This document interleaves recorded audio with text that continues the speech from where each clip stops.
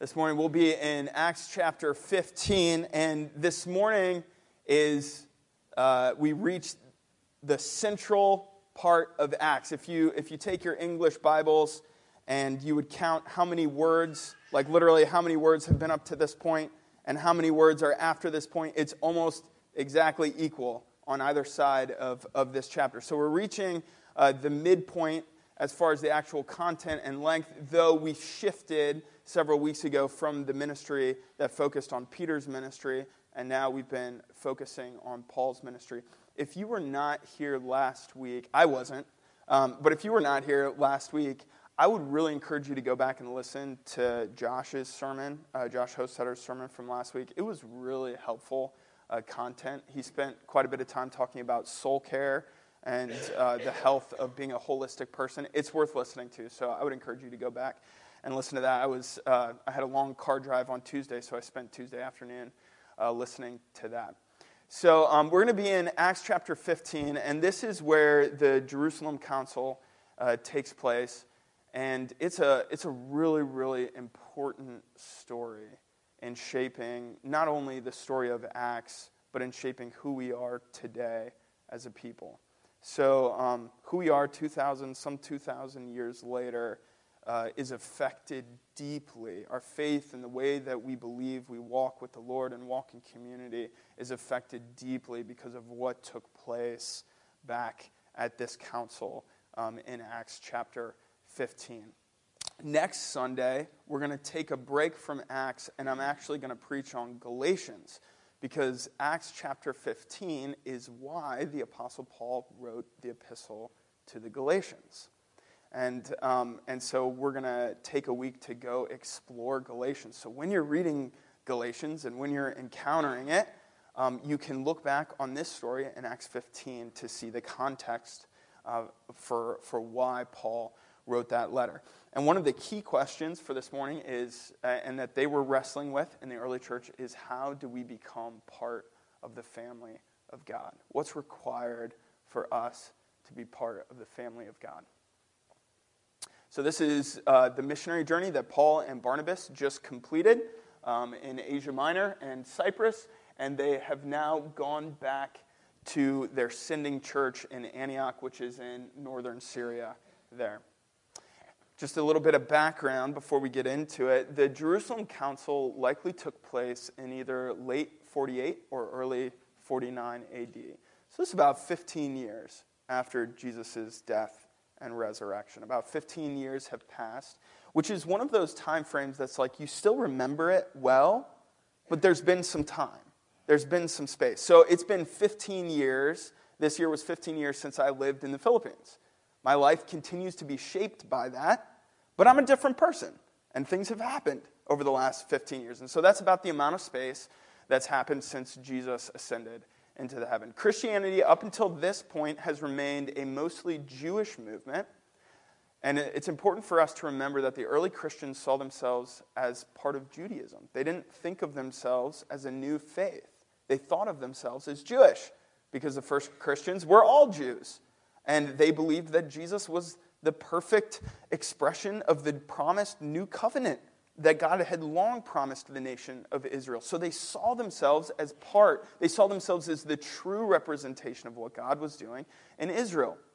Not a new religion. This is really important for us to understand. We live so far removed in such a different time and culture that it's hard for us to realize how much of a shift it was to move into a totally separate category of thinking as far as seeing themselves as a new religion, which happened later. However, as the gospel spread into the Gentile Roman world, the church grew to include many people who had little to no background in Judaism. So as Paul and Barnabas went out on their mission trip, and all these Gentiles came into the faith, these were men and women who didn't eat kosher food and hadn't been circumcised and didn't grow up going to the synagogue and didn't know the Torah, did not know the law. And so they're coming with not just it's not a clean slate. They're coming with all sorts of presuppositions and beliefs and what they've been taught in their culture, and they're bringing it into this new faith of Christianity. So for the first time, Christians had to answer the question, what must one do to be a Jesus follower? Because you weren't just, to be part of the Jewish faith was a birthright, literally. It was a birthright. But to be part of the Christian faith, they're saying that this is something a little bit different. And so they're going to have to wrestle with this question. There was a very tenuous, I find this to be so fascinating. There was a very tenuous peace between Rome and the Jewish leaders. All Roman subjects throughout their entire empire were expected to participate in the imperial cult. So every Roman subject, no matter where they lived, part of what they had to do was worship and pray and sacrifice to Caesar. There was no option. If you're in the Roman world, you've been conquered by Rome, you had to sacrifice and pray to Caesar. And so Caesar had a cult, and he had a statue, and he had followers and temples in the different cities throughout the Roman Empire. However, the Romans, when they tried to force the Jews to do this, every single time the Jews revolted because they were monotheistic. And they were deeply convicted that they could not pray to Caesar. And so it became so violent, and it became such a headache to the Romans that they actually gave an exception to the Jews that they gave to no other people throughout the empire, which is really interesting. So the only conquered people in the entire Roman Empire who did not have to sacrifice and pray to Caesar were the Jewish people. And this is going to come into the story today in big ways. Because when the first Jewish Christians saw all these Gentile believers start to come in, that put that peace in jeopardy. That put that exception in jeopardy. And I'll explain that more. So the Jews were the one and only group who were given a religious exception. There was a lot of confusion in the Roman world regarding Jewish monotheism. In fact, many Romans and Greeks actually believed that Jews were atheists, which is interesting, because they did not worship a visible representation of the gods. So you can go back and read some of the classic literature of Romans and Greeks describing the Jewish faith, and they'll actually call them atheists, which is interesting because they didn't worship a visible thing, and that was very confusing. One explanation for the violent response of many Jews to the Gentiles becoming Christians, and therefore broadly included in the Jewish faith, remember, it's not a separate thing at this time, it's still part of the Jewish faith, was the fear that their inclusion would ultimately result in the loss of the hard-won religious freedom from Caesar worship. So there are deep political ramifications to non-Jews becoming Christians. And here living today, we don't think about that, right? When's the last time you thought about that when you were sharing your faith or thinking about your faith? And yet on the ground, 2,000 years ago, this was the reality, that their freedom that they had fought so hard for was being put in jeopardy by Gentiles coming into the faith. So it's a little bit more confusing. It's not as cut and dry as maybe we read the text today. Further complications. The two great crises of the nation of Israel were the destruction of Solomon's temple and the exile. The Jewish people lost their land. They lost the location of God's presence because they believed that God dwelled in the holy place in the temple. They lost the ability to fulfill the requirements of the law. No longer could they sacrifice. The ceremonial system was upheaved because of this. They lost their ability to fulfill the requirements of the law, and they lost their autonomy. The Jewish people were ruled in succession by the Assyrians, and then the Babylonians, and then the Persians, and then the Greeks, and then the Syrians, and then they had a little bit of freedom for about 50 years, and then the Romans. So for hundreds and hundreds and hundreds of years, new nations came in and dominated this people. And this, in their mind, according to the prophets in the Old Testament, according to Isaiah and Ezekiel, according to Jeremiah, this all happened, the destruction of the temple and the exile and then the foreign enemies dominating in them. It happened because they had failed to fulfill the requirements of the law. They had not held up their end of the covenant with God. They had not worshipped God faithfully. They had gone after other gods. They had sacrificed to other gods. They had not been faithful to the temple. And because of all of these things, God's anger was poured out on them. This is their understanding of why they've been dominated for so long. So, if you're a deeply religious person, whether you're a Christian Jew or just a Jew at this point, law is very, very important. Torah is very, very important because the lack of following the law and the lack of following the Torah is what led to all these problems in the first place. So now, this last little sentence here on this slide, and now the Gentiles were not even being circumcised. So Paul and Barnabas had not required even circumcision, which was the most basic symbol of the covenant relationship with God. So circumcision had been given long before the time of Moses and the official Mosaic law. Anybody remember where that came into the story? Abram. So when God called Abram to follow him, when he changes his name, he gives them a sign of the covenant relationship between God and Abram's family. And it's said to be, God said it would be an everlasting, like that's a very strong statement, is it not? An everlasting sign of relationship between God and his covenant people, his family, Abram's family, and then God changes Abram's name to Abraham. And so from that time, that was some 400 years before Moses was on the scene. So for hundreds and hundreds of years before the law was even given, the most basic way that you expressed that you were part of God's covenant family was to be circumcised.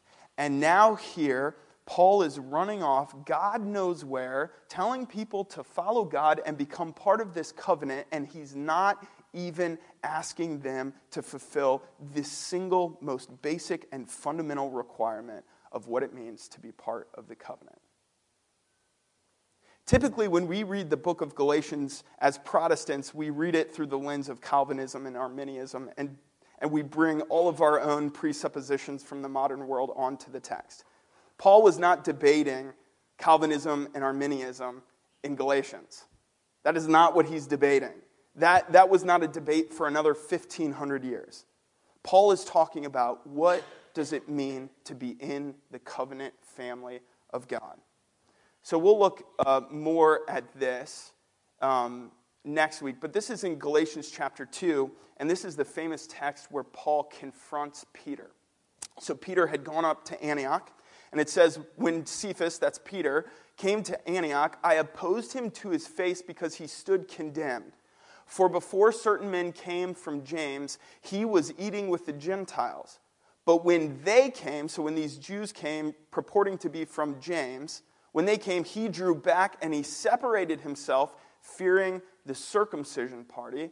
And the rest of the Jews acted hypocritically along with him, so that even Barnabas was led astray by their hypocrisy. That word literally translates as play acting.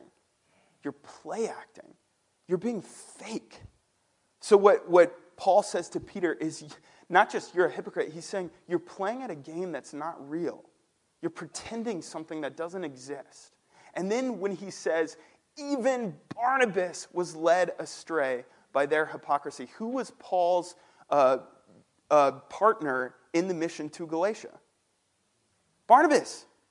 Many of these people that Paul's writing to in this epistle would have come to the faith directly through the words and ministry of Barnabas. And you can feel Paul's heart break. Even Barnabas was led astray by this. I was thinking, as I was studying this week, I was thinking about pastoring at Drexel Hill, where I was before this. And I co-pastored with Brandon Hanks, who's still there. And Drexel Hill Church, one of the things that God made abundantly clear from the beginning of our journey there, and still continues to be the case, was for whatever reason, he was using it to be a ministry to many individuals with special needs or mental illness. And so it's a relatively small body, and a large portion of the body has special needs or mental illness. And if you've ever been in a situation like that, it changes the culture. So when I would be giving a sermon, people would just randomly call things out to me, or ask questions, or stand up because they wanted to stretch in the middle of the sanctuary and do this kind of thing. Of course, in many churches, that would feel very awkward, but in that place, it was very normal. And we felt so convicted that this is who God wants this body to be. And so the people, wherever they were from, whatever their gifts were or struggles were, we were convicted that they were to be full members of the body, fully included, even teaching sometimes, even holding positions of leadership where it was appropriate. Now imagine if Brandon, all of the sudden, if some PhD on a high and mighty horse would have showed up into town and said, these people can't teach, they don't know Greek and Hebrew. Like, this person shouldn't be teaching Sunday school, he can't read the original languages. And if in that situation Brandon would have said, you know what, you're right. Like, they should be able to study with greater depth before they teach the word. And then they began to teach that and remove people from positions. Even Barnabas was led astray. It's that kind of thing. Now, of course, that didn't happen. And Brandon and I remain on the same page about that. But that's the kind of heartbreak that Paul is expressing about even Barnabas was led astray.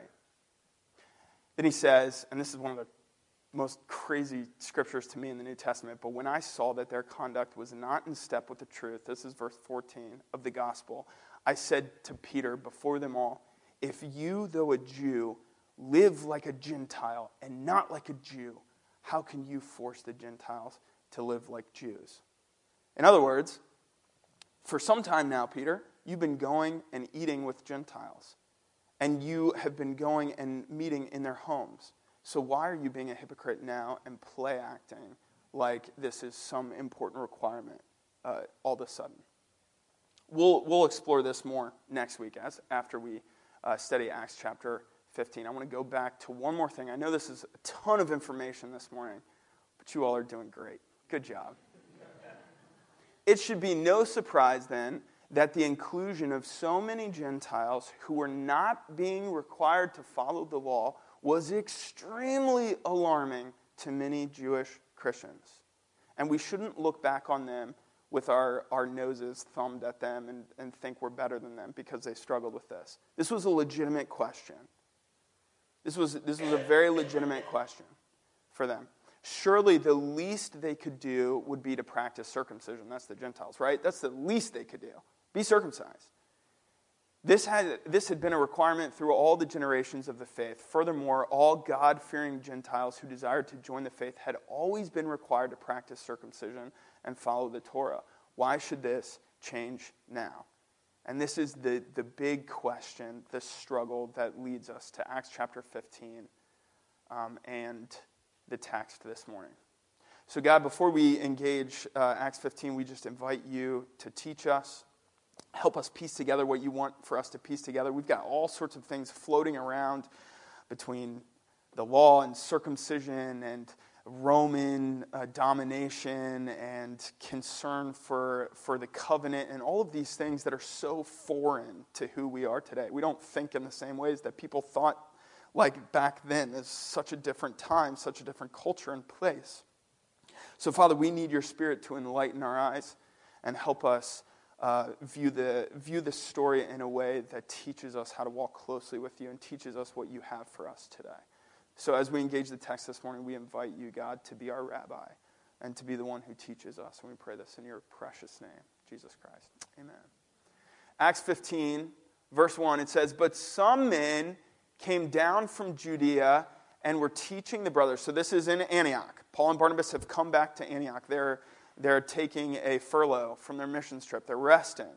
And while they're there, some men came down from Judea and were teaching the brothers, unless you are circumcised according to the custom of Moses, you cannot be saved. Now, the vast majority of the people in the church of Antioch would not have been circumcised. It was a largely Gentile church and Gentile movement.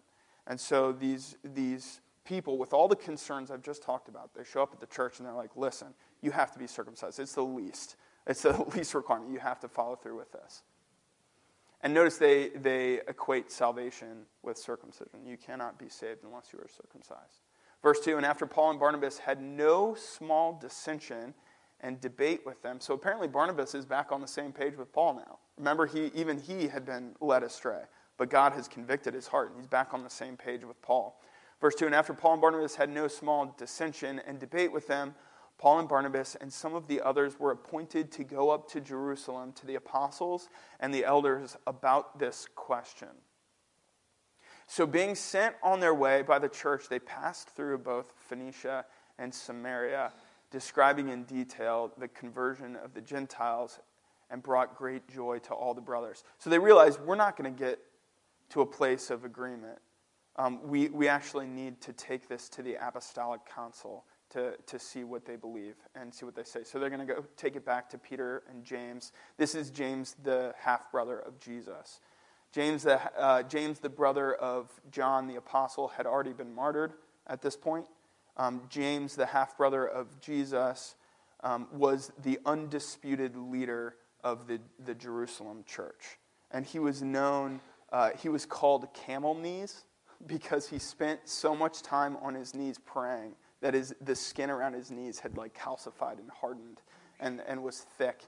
And so he was just a man of deep, deep prayer and faith. And so they're going to take it back to him to let these apostles give judgment in this situation. Notice that they go through Phoenicia and Samaria. They have to travel through Phoenicia and Samaria to get to Jerusalem. And all sorts of things in the Gospels happen in these two places. One I was reminded of this morning that I thought was really cool was the story of the Phoenician woman when Jesus was there. You remember the story between Jesus and the Phoenician woman? Where she said to him, my daughter is ill, can you heal her? And Jesus says, and it's really harsh, he says, I've been sent to the children of Israel. I can't give the food that's meant for the children to the dogs. I can't throw it to the dogs.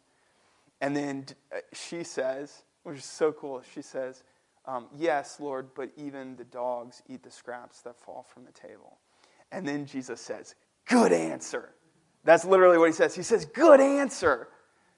And then he, of course, heals her daughter. So they're passing down through Phoenicia, through Samaria, places that would not have been predominantly Jewish, describing in detail the conversion of the Gentiles, and brought great joy to all the brothers. So along the whole path from Antioch down to Jerusalem, they're telling the stories of the missionary journeys, and people are getting excited about what God is doing. Verse 4, but when they came to Jerusalem, they were welcomed by the church and the apostles and the elders, and they declared all that God had done with them. But some believers who belonged to the party of the Pharisees, so these are Pharisees who are also Jesus followers, rose up and said, it is necessary to circumcise them and to order them to keep the law of Moses, for all the reasons I described earlier. Verse 6, the apostles and the elders were gathered together to consider this matter. And after there had been much debate, Peter stood up and said to them, brothers, you know that in the early days God made a choice among you, that by my mouth the Gentiles should hear the word of the gospel and believe. And God, who knows the heart, bore witness to them by giving them the Holy Spirit just as he did to us. This is the key verse for this morning. I'm going to read it again, verse 8. God, who knows the hearts of men, who knows the heart, bore witness to them by giving them the Holy Spirit just as he did to us. Do you remember what Moses said about circumcision, what he actually wished about circumcision? He said, I wish these people would be circumcised in the heart, right? He said, not just a bodily symbol, I wish these people would be circumcised in the heart. And then Paul picks up on that theme and talks about that quite a bit in his epistles. So here we see Peter saying, God who knows the heart bore witness to them. How does he bear witness to that relationship? Not through circumcision, but what? The Holy Spirit. Holy Spirit. This is the new sign of the covenant. This is the new sign of the covenantal relationship between God and his people, sealing us with his promised Holy Spirit. So Peter is saying, God sent me to this Gentile household who did not live according to the law, who were not circumcised, but who prayed to Jesus, who received him as Messiah, and the Holy Spirit filled them just like the Holy Spirit filled us. And they didn't do anything of the requirements of the law. Verse 9, and he made no distinction. He made no distinction between us and them, having cleansed their hearts by faith. Their hearts were not cleansed because they followed the law. Their hearts were cleansed because they had faith in Christ. Verse 10, now therefore, why are you putting God to the test by placing a yoke? Think about this in light of what Paul said to Peter. Now therefore, why are you putting God to the test by placing a yoke on the neck of the disciples that neither our fathers nor we have been able to bear? So he essentially says the exact same thing that Paul said to him. But we believe that we will be saved through the grace of the Lord Jesus, just as they will. So we're saved by faith through grace, and the symbol of our covenant relationship with God is not a physical thing that we do to our bodies, but the indwelling of our hearts through the Holy Spirit. Verse 12, and all the assembly fell silent, and they listened to Barnabas and Paul as they related what signs and wonders God had done through them among the Gentiles. And after they finished speaking, James replied, brothers, listen to me. Before I get into that, one little note.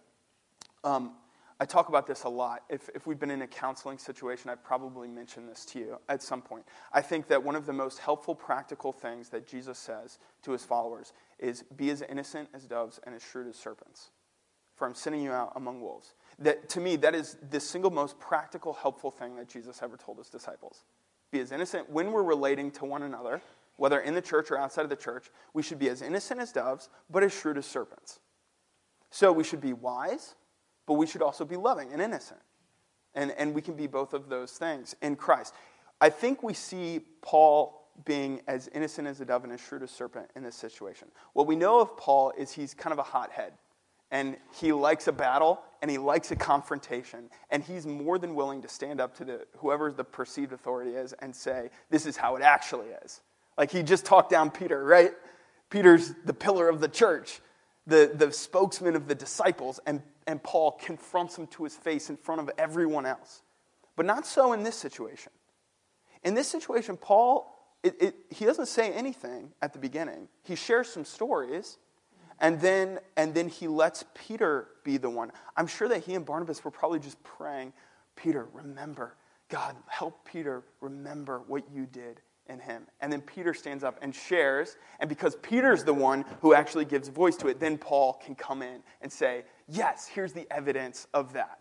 So then Paul and Barnabas, after Peter speaks, share the stories. And then after they had finished speaking, verse 13, James replied, brothers, listen to me. Simeon, it's Peter's. They change his name all the time. Cephas, Simon, Simeon. Peter had related how God first visited the Gentiles to take from them a people for his name. And with this, the words of the prophets agree. This is from Amos. Just as it is written, after this I will return and I will rebuild the tent of David that has fallen. I will rebuild its ruins and I will restore it, that the remnant of mankind may seek the Lord, and all the Gentiles who are called by my name, says the Lord, who makes these things known from of old. So he takes the Old Testament and he says, God has always planned on including the Gentiles. This was always God's plan. And he could have used many other scriptures to say this. Verse 19, therefore my judgment, his discernment, is that we should not trouble those of the Gentiles who turn to God, but should write to them to abstain from the things polluted by idols and from sexual immorality and from what has been strangled and from blood. For from ancient generations Moses had in every city those who proclaim him, for he is read every Sabbath in the synagogues. Then it seemed good to the apostles and the elders with the whole church to choose men from among them and send them to Antioch with Paul and Barnabas. They sent Judas called Barsabbas and Silas, leading men among the brothers, with the following letter. So this is the apostolic decision that they send out to the churches. The brothers, both the apostles and the elders, to the brothers who are of the Gentiles in Antioch and in Syria and Cilicia. That's the region that they had done the first missionary journey. Greetings. Since we have heard that some persons have gone out from us and troubled you with words, unsettling your minds, although we gave them no instructions. In other words, the men who said in Antioch that they were from James is saying, they weren't actually from me. I didn't send them, even though they claim to be from me. Verse 23, it has seemed good to us, having come to one accord, to choose men and send them to you with our beloved Barnabas and Paul, men who have risked their lives for the names of our Lord Jesus Christ. We have therefore sent Judas and Silas, who themselves will tell you the same things by word of mouth, for it has seemed good to the Holy Spirit and to us to lay on you no greater burden than these requirements, that you abstain from what has been sacrificed to idols, and from blood, and from what has been strangled, and from sexual immorality. If you keep yourselves from these, you will do well. Farewell. And so they take a very moderate approach to this question. They don't require circumcision, but they do ask that the Gentiles be thoughtful in how they walk out their faith, and be thoughtful because their faith could be a stumbling block to Jews if they're eating stuff that's sacrificed to idols, which will come up again and again in later points in the New Testament. And so they're asking, be thoughtful, be kind, be loving in the way that you live out the freedom of your faith. Farewell. Good way to end a letter. Verse 30, so when they were sent off, they went down to Antioch, and having gathered the congregation together, they delivered the letter. And when they had read it, they rejoiced because of its encouragement. And Judas and Silas, who were themselves prophets, encouraged and strengthened the brothers with many words. And after that, they had spent some time. They were sent off in peace by the brothers to those who had sent them. I can count 33 and then 35 if you're tracking with me. There's no 34. And that, if you have your Bibles open, there's probably not a verse 34 in your Bible. And it's because most of the really good, most reliable manuscripts don't have that verse. It doesn't really add anything to it. 35, but Paul and Barnabas remained in Antioch, teaching and preaching the word of the Lord with many others also. So, this was a ton of information this week. This was a teaching week. What I want you to do is I'm going to bring a little bit more application to it next week. So, here's the application for this week. Go read Galatians. All right? This week, go read Galatians. Spend time in the Word of God with this context in mind. Read Acts chapter 15, re-engage it, and then read the epistle to the Galatians and see how they speak to one another and how they inform one another. And then I'll give more practical application next week. Does that make sense? We good with that? All right, Kurt, I'm going to call you guys back up. We're going to end in worship. So let's quiet our hearts for a moment as we transition back to a place of adoration and worship.